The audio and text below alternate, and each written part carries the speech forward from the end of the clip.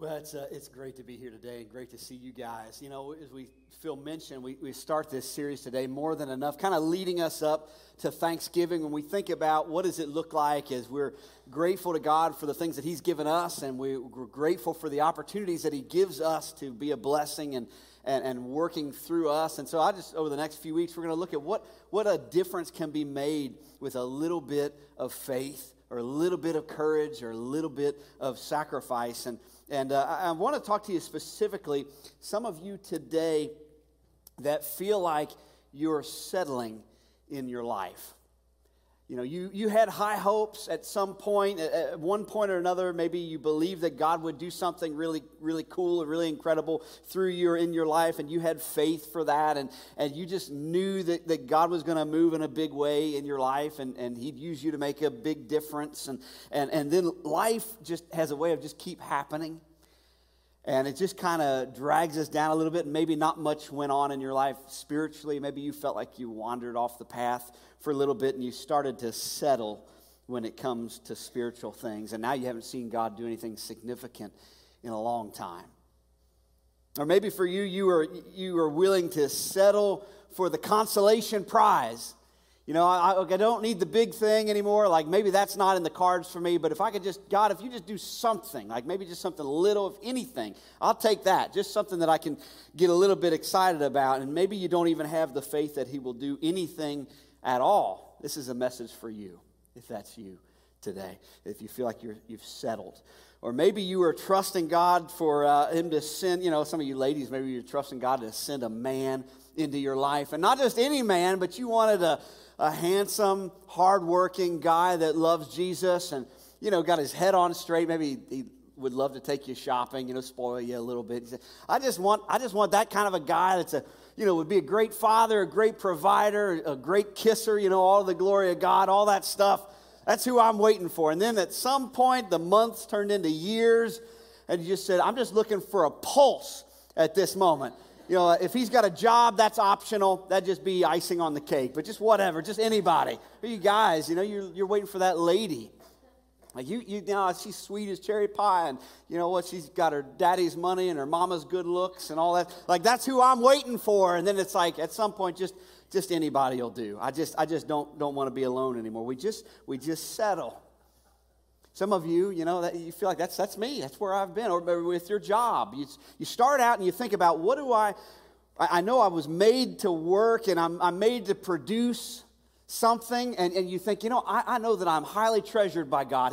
He's given me gifts and talents, and I want to work hard, and I want to learn, and I want to do something that's fulfilling in my life. But at some point you say, well, you give up those dreams and just say, you know, if I could just pay the rent, maybe if we had benefits, that'd be fine. I don't need anything beyond that. Or, you know, whatever. It's with your parenting, you know. And you start out and there is no higher calling. There is no higher calling than raising children that are going to become healthy adults and love the Lord and help them to know who God is and who He's made them to be. I mean, there is no higher calling than that. And you start off and you think, I'm going to be the best parent I can possibly be. I'm going to talk to my kids about the Lord. We're going to pray every night. I'm going to read to them. We're going to, you know, talk about good things. I'm going to help them. And then at some point, you're just like, God, help me to not kill them today. If we just make it to bedtime, that's it. That's all I need. Just get me through this day. We settle. So I'm going to talk to those of you who have lowered your expectations of what God might do. Because the longer that we follow and we get disillusioned, life beats us up, we just sort of drift. And I want to give you a thought today that's just going to kind of run through the message. And this is such a simple... My fear with this is I was writing this message and I'm trying to come up with a point that really sticks. You know, I always want that one thing, like what will they remember today? And I'm going to give it to you. But my fear was that this seems so overly simplistic that you're going to brush it off and say, oh, well, I know that. I didn't have to come to church for that. But it's simple, extremely powerful truth, and hardly any of us in this room are believing this right now. Hardly any of us really believe this truth, is that you have no idea what God will produce through a single seed planted in faith. I know it's simple, but you have no idea. Your mind can't fathom the amazing things that God can and wants to do through a little bit of faith. Planting a single seed. We way underestimate. God's word is full of stories and accounts of God using small things, small people, overlooked people, nothing really special or outstanding about them or these places or whatever, and he did amazing things through that. And last week, if you were here, we talked a little about that, the passage where Jesus said, if you've got faith, you can tell this mountain to be lifted up and thrown into the sea, and mountains can be moved. And we talked about how the depth of that passage, that he's not saying you can go out and start rearranging the landscape. That wasn't what it was, but he was telling us something much deeper than that, which is when we trust and we have faith in the Lord, even the things that seem impossible, the obstacles that feel like they're never going to be overcome, all of that becomes possible when we have faith because we're walking with God. And because God is empowering us, he's giving us everything that we need. And this is, I really hope you don't miss this, is that it's not about you or me or our natural abilities, but it's about what God is going to do through them. That he is giving us everything that we need in order to do everything that he's called us to do. We can trust him. He can be trusted. Mountains move when we start walking with God. This is another verse in Matthew 13 where Jesus talks about small things making a big difference. He says, here's another illustration that Jesus used. He said, the kingdom of heaven is like a mustard seed planted in a field. It's the smallest of all seeds, but it becomes the largest of garden plants. It actually grows into a tree, and birds come and make nests in its branches. Jesus would often, you read through the New Testament, you read the Gospels, and you recognize real quick that Jesus he tells these stories, or he's teaching, and you say, what is he trying to get across here? Sometimes he tells a parable. It's like this fictional story, but it's got this deeper meaning. Other times it's kind of this metaphorical. Okay, what is he trying to describe, and how does this apply to my life? He says the kingdom of God, the kingdom of heaven, is like a mustard seed. Well, what is that? What's the kingdom of God? In a broad sense, it is everything that God has authority over. Everything that he's created, it all belongs to him. He's in control. But in a more narrow sense, the kingdom of heaven, the kingdom of God, it's everything and everyone that has given authority to the Lord. If I have said, Lord, you take my life. I want to be, I'm giving you the reins. I want to give my life to you, and I'm going to follow you. If you've done that, you are a part of the kingdom of God. You are a part of the kingdom of heaven. And this is a big deal. It might seem like it's a small little thing, a small little seed, a small little step, but you think about your story. How did you get here today? And what are all the things that have been happening in your history and in your lifetime that's brought you to this moment where here on this Sunday morning, here you are, and I'm seeking God's purpose for my life? What are all the things that led up to that? And some of you say, I've been walking with God for a long time. Others of you say, I'm not really sure what I believe about Jesus right now. I'm not sure where I stand with him. I'm just kind of trying to figure it all out. But I definitely feel like something's happening. There's something that's stirring up inside of me. It's the Holy Spirit that's doing that. All those things begin with just a small little step. Just a small little nudge, a small little seed that's been planted in your life that over time grows to become something that's absolutely life-changing. And it's for eternity. It's amazing. And I love the imagery of the mustard seed. Jesus says you start with this small little seed. It becomes this huge tree. I've got a picture of what they look like. That's a mustard tree. They're huge, and a mustard seed, just a tiny little speck of a thing. And I could see how birds would come along and want to build nests in that. But why did Jesus say that? That's the part that hit me. I'm like, okay, I get the mustard seed thing. Small things become big things, okay? And the kingdom of God is like that. Yeah, it starts with a small step, and it can become something that's way, way bigger than ourselves. But what's the deal with the birds building nests? Why did he say that? It seems kind of out of place. What it means is that there is a benefit to others just because it exists. So you think about, you apply that to us, to the church. We are the people of God. The church is the bride of Christ. When you think about the tree, the birds didn't do anything to get that tree to exist. They did nothing, but they enjoy the fact that it's there. They have provision and protection because it exists. And this is true of the church. We are the people of God, and it's easy for us to forget what He has formed us for and what our role and responsibility is, especially in a time where it seems to be, let's just call it a spade a spade. This is a time in our culture where a lot of people tend to look down at the church.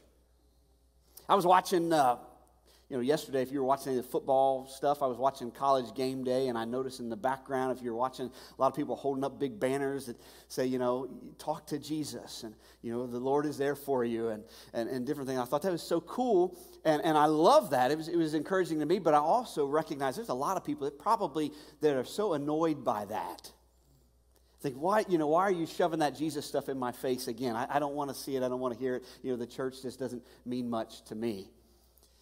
And that has not always been true. You look through history, the church has gone through these cycles. I think about how difficult it must have been and how difficult it is in different parts of the world to just be a follower of Jesus, where you could lose your life, lose your property. People come in and take everything from you just because you say, I'm a follower of Jesus. And certainly in the early church, in the early days, there was a lot of persecution. It had to have been very hard to be a follower of Jesus. And then in some places and in some seasons and in some of our lives, there have been a season where it was not nearly as difficult to be a Christian. You almost say it was socially expected.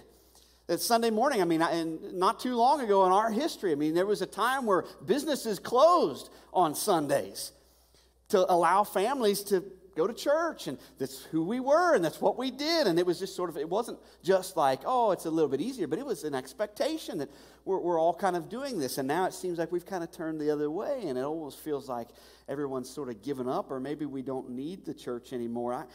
Maybe we'd be better off if there weren't any churches. That song, there's a few songs that I hate. Every time they come on the radio, I got to change the station because I can't stand it. And one of those, I'm sorry if this is one of yours that you love, but I cannot stand John Lennon's Imagine. I hate that song. And it's like this, just imagine if we could all just be in this perfect little paradise and everybody love each other and lovey-dovey and everything's perfect and pie in the sky. And there's a line that says, well, imagine if there was no heaven and no hell and we're just here. We're just here living it up. Imagine if there was no religion. Wouldn't that just be wonderful and grand? Because then if there was no religion, then we would all just get along just great and everybody would be happy. Just got it all backward because it assumes that the world is good and that when you get religion or when you get Jesus stuff in there and oh man, now all of a sudden we got to deal with these judgmental, hypocritical people. But it's backward. The world is hopelessly broken. Jesus is the Prince of Peace.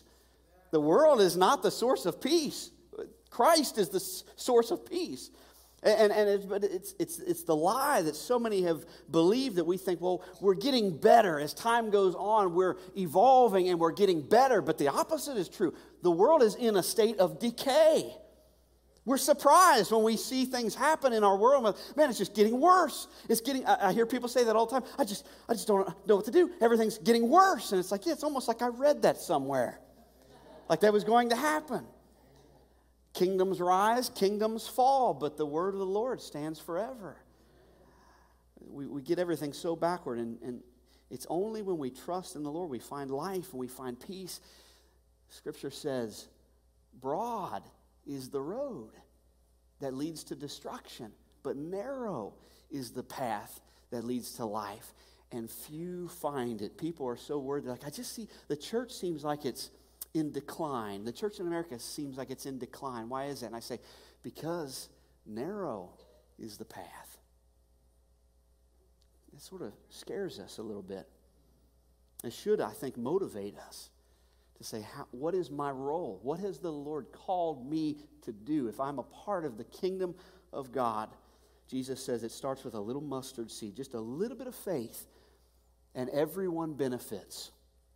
The birds come and they build nests in the tree. Everybody benefits when the people, and you got to hear this, when the people of God are the people of God, everybody benefits from that.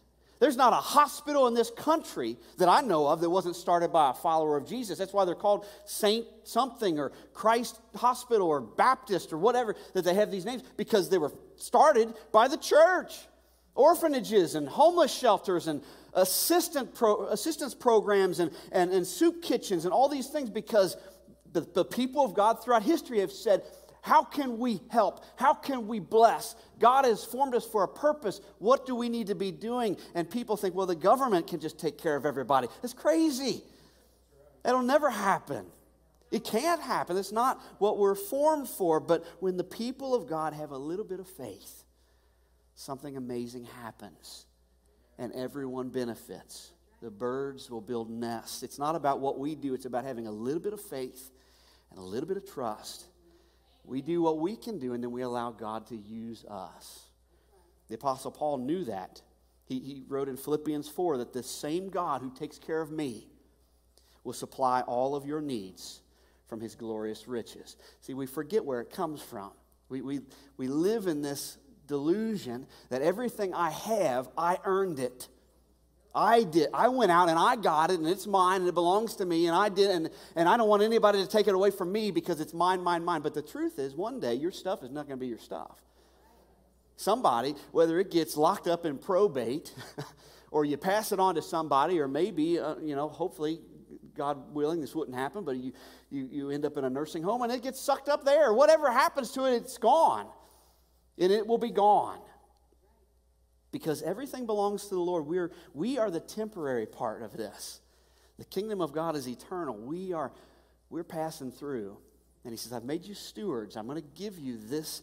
I'm going to bless you, and I want you to be responsible with this. Paul said he'll take care of all your needs from his glorious riches. Big things happen when we have a little bit of faith. We have no idea what God will produce through a single seed that's planted in faith. Some of you believe you don't have much to offer. Like my life isn't, compare my life to someone else's life, and I'm not sure that I measure up. I'm not sure that I'm enough. It's not true. God absolutely loves using small things. Over and over and over again, he uses small things to confound the strong. Jesus went on in Matthew 13, he said that he also used this illustration. He said that the kingdom of heaven is like the yeast a woman used in making bread. And even though she put in only a little yeast in 3 measures of flour, it permeated every part of the dough. Now, what does that mean? You see, faith, when you trust God, when you take a step, as small as it may be, it impacts everything. You think of your history. One small step towards Jesus changes your family legacy forever. That's how generations are changed, because one person took one small step. When one person has a little bit of faith, it permeates. There's not a corner of this earth that hasn't been impacted by the people of God, by the kingdom of heaven.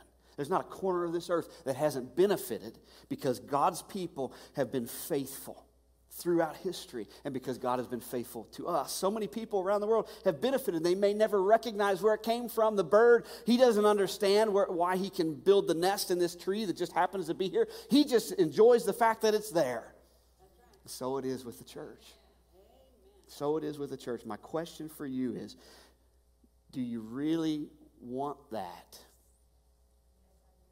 Do you want to make a difference? Do you want your life to have impact? Do you want what Jesus is describing here? Do you want it to count for something more than just, I was born, I lived, and I died? Do you want something more? There's something in us, I believe, that wants to be part of something important. Forbes magazine published an article called The Power of Purpose. It's really pretty interesting stuff. I thought, especially for people that you're trying to figure out, okay, what is this? Okay, millennials, how do they think? What's in their brain? And Gen Z, what are they thinking? What's going on there? This was kind of eye-opening to me. It said the Cone Communications Millennial Employee Study So they're surveying the millennials and saying, okay, well, how do they think? And as it relates to their job and career. It found that 64% of millennials won't take a job if their employee doesn't have a strong CSR, which is a corporate social responsibility policy. And 83% would be more loyal to a company that helps them. Now think about this. It's not about what the company does, but that the company helps them contribute to social and environmental issues. In other words, I want to know that my life matters. I want to do something beneficial, not just for me. And so then Gen Z, the generation behind them, is the first, there's just representing Gen Z there.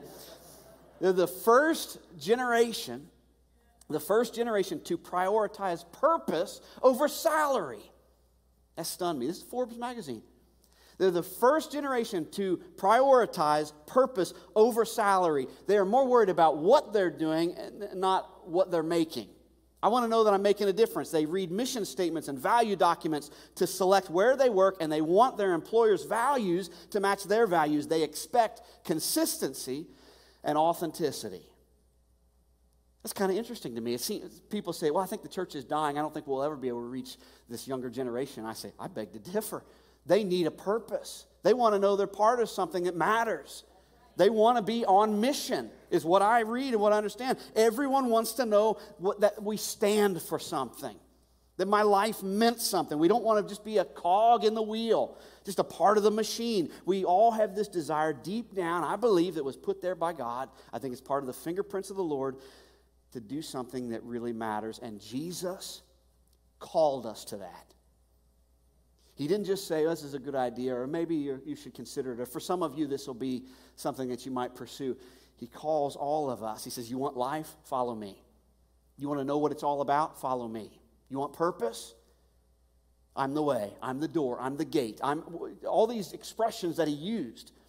Follow me. I'll make you fishers of men. He gives us purpose. You take a little step, and you watch what I do with that. Very often, this is where I really want to drill down, is that God asks us to do something that's attainable for us, a small step. You know, he's asked us to take a small step. Do what you can do, and then watch what I do with that. You do what you can do. You do what I'm asking you to do, just a small step of obedience. You take one small step of obedience, and you watch my faithfulness kick into action. Well, what if I told you that there was a simple step that you could take right now, not some crazy thing, not some new fad, not some, whoa, okay, what am I signing up for, but something that's as old as time that you could do right now that would not only make a difference in your life, but would be a guarantee to make a difference in the lives of other people and put you on mission. If I told you that there's a promise in Scripture right now, not just one or two or a few or a handful, but the majority of the Bible, the majority of Jesus' teaching has something to do with this in some way, it's somehow connected to this one promise that you will be blessed and you will bless others. It's called generosity, giving, tithing, whatever word you want to use. Over and over and over again through Scripture, Jesus gives us this idea, this teaching, this challenge. This is what I want you to do. This is what you're called to do. He says, every good and perfect gift comes down from the Father, but this is what I want you to do. He says, and what it is the act of returning to the Lord 10% of the income that he's provided to us. It's something that we do, and he says, I challenge you to do this. I want you to do this, and two things happen when we do it. When we take that simple step, two things. Number one, you are secretly displaying your trust in God. You know, you don't go around and brag about it. You know, I remember I think it was several years ago, it was Adidas. They gave something like $100,000 away to a charity, and then they spent millions of dollars telling everyone about it. That's sort of crazy. But this is a secret thing. It's almost like Scripture says, don't let the right hand know what the left hand's doing. You know, it's like this is just between you and the Lord. It's our personal act of worship where we're saying, God, I know you've asked me to do this, and I'm being obedient right now to you. And I'm going to do this because you've asked me and because you promised to take care of every single one of my needs.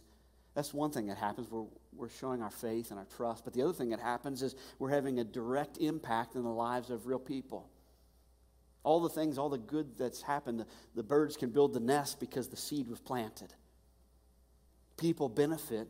The kingdom of God expands when the people of God are the people of God, when they're generous, like our God is generous. You're providing for real needs. You know, we may only be one church, or Fairdale Christian Church. You think, well, what can we do? We can't do a whole lot. You know, we can't feed everybody in this city or this state or this world, but you know what? We can feed a few hundred families for sure that are in need. Well, we can't clothe everybody. There's so many needs out there. It's like the mountain. We can't do, what are we going to do? Well, how can we help somebody? Well, you know, we can certainly supply some necessities for the homeless in our community and let them know that Jesus loves them. And, well, what about their choices? I'm not talking about what their choices are. I'm talking about the faithfulness of God and saying, hey, Jesus loves you. Can we pray for you?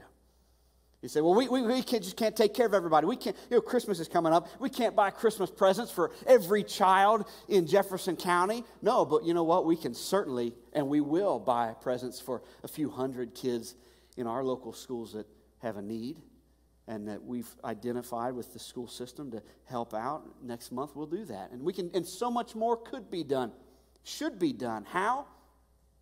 When the people of God are generous. It's because of the generosity of this place, these people that call this place home. We show our faith, and God uses our faithfulness to make a difference for real people. And He promises that we're blessed in the meantime. Now, I've just got a few minutes. I'm going to wrap up here, but this is important. I don't want you to miss this part. And a lot of times when we teach on tithing and generosity, I want to move the needle a little bit, because I feel like, you know, we talk about the blessings that we receive. And there's lots of scriptures that promise us that when you give, and it will be given to you.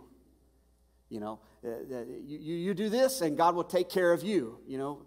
And I could point to all kinds of those promises, but I would love for us to not be motivated by what we get, but be motivated by what we're able to give and who we're able to bless and how God will be honored through that.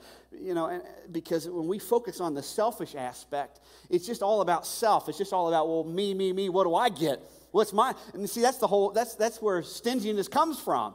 That's why we have a problem with the whole idea of generosity. It's because we live with this scarcity mindset. And this is like, it's just part of our brain, the way it works, is we believe that if I give it, then I don't have it.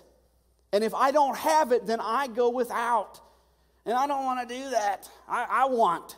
So we hoard. But the whole idea of God's kingdom and where God tests us and our faith is He says, give it and then see what I do. And then watch as I bless you. Watch as I take care of your needs and as I take care of people around you. Now, Proverbs 11:25, this is one of those, got to be careful, but it says a generous person will prosper. Do you want to be prosperous? Do you want to prosper? Do you want to say, you know what, I'd like to be able to be secure financially. I'd like to be able to feel that. Scripture says a generous person will prosper. Generosity is the key. You want to be refreshed. You say, man, I just feel like everything's so, the world is just so dark and it's so difficult and everything's so hard. I need, whoever refreshes others will be refreshed. God says if you want that, you got to learn generosity. You've got to learn it.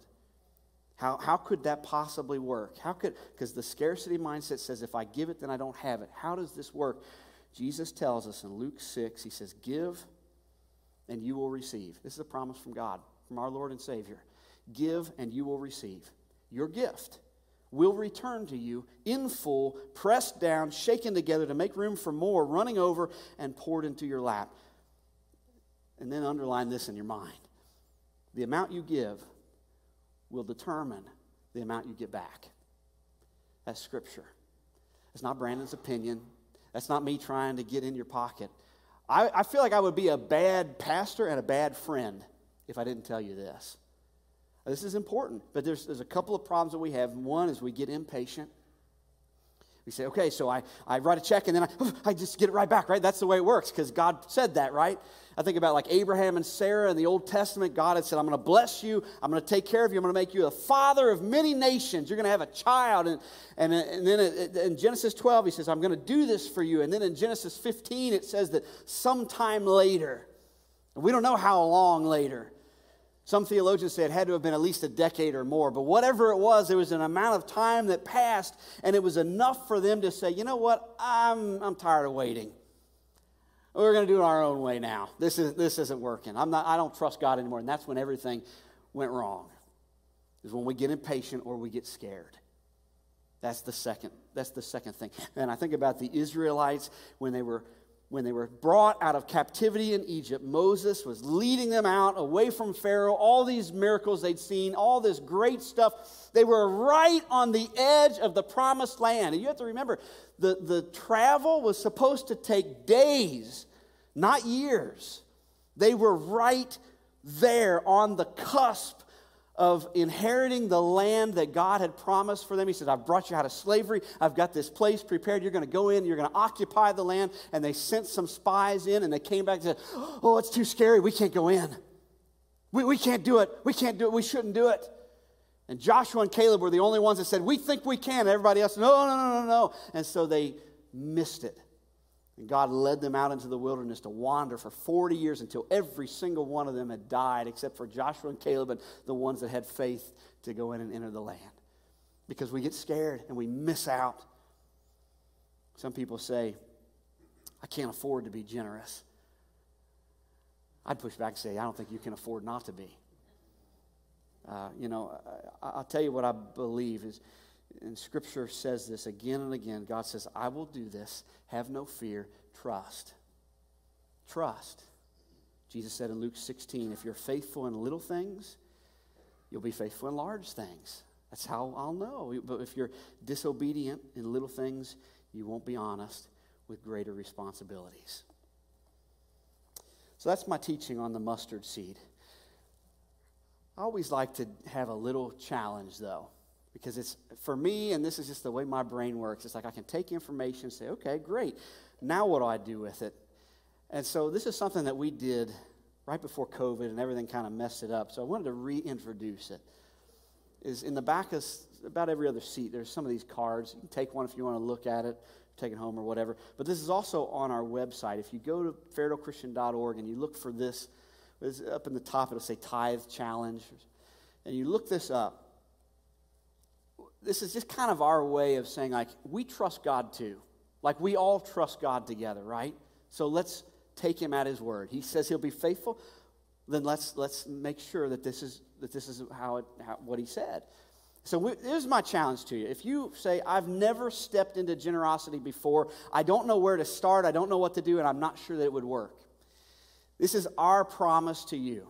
You can take one of these cards if you want, or you can fill out the form on our website, either way. But basically, is we're challenging you to start tithing, which is, okay, I know what I make. I'm going to figure out what 10% of that is, and I'm going to start giving it back to the Lord. And we're asking you to do that for 90 days.